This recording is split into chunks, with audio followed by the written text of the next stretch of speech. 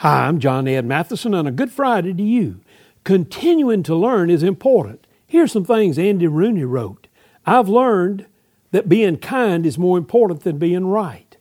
I've learned that I can always pray for someone when I don't have the strength to help them in any other way.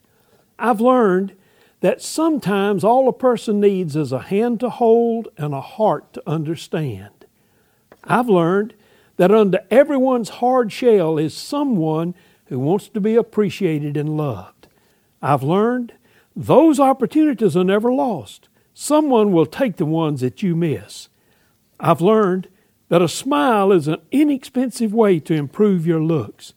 I've learned that everyone wants to live at the top of the mountain, but all the happiness and growth occurs when you're climbing it. Hey, what if you and I learned those things today?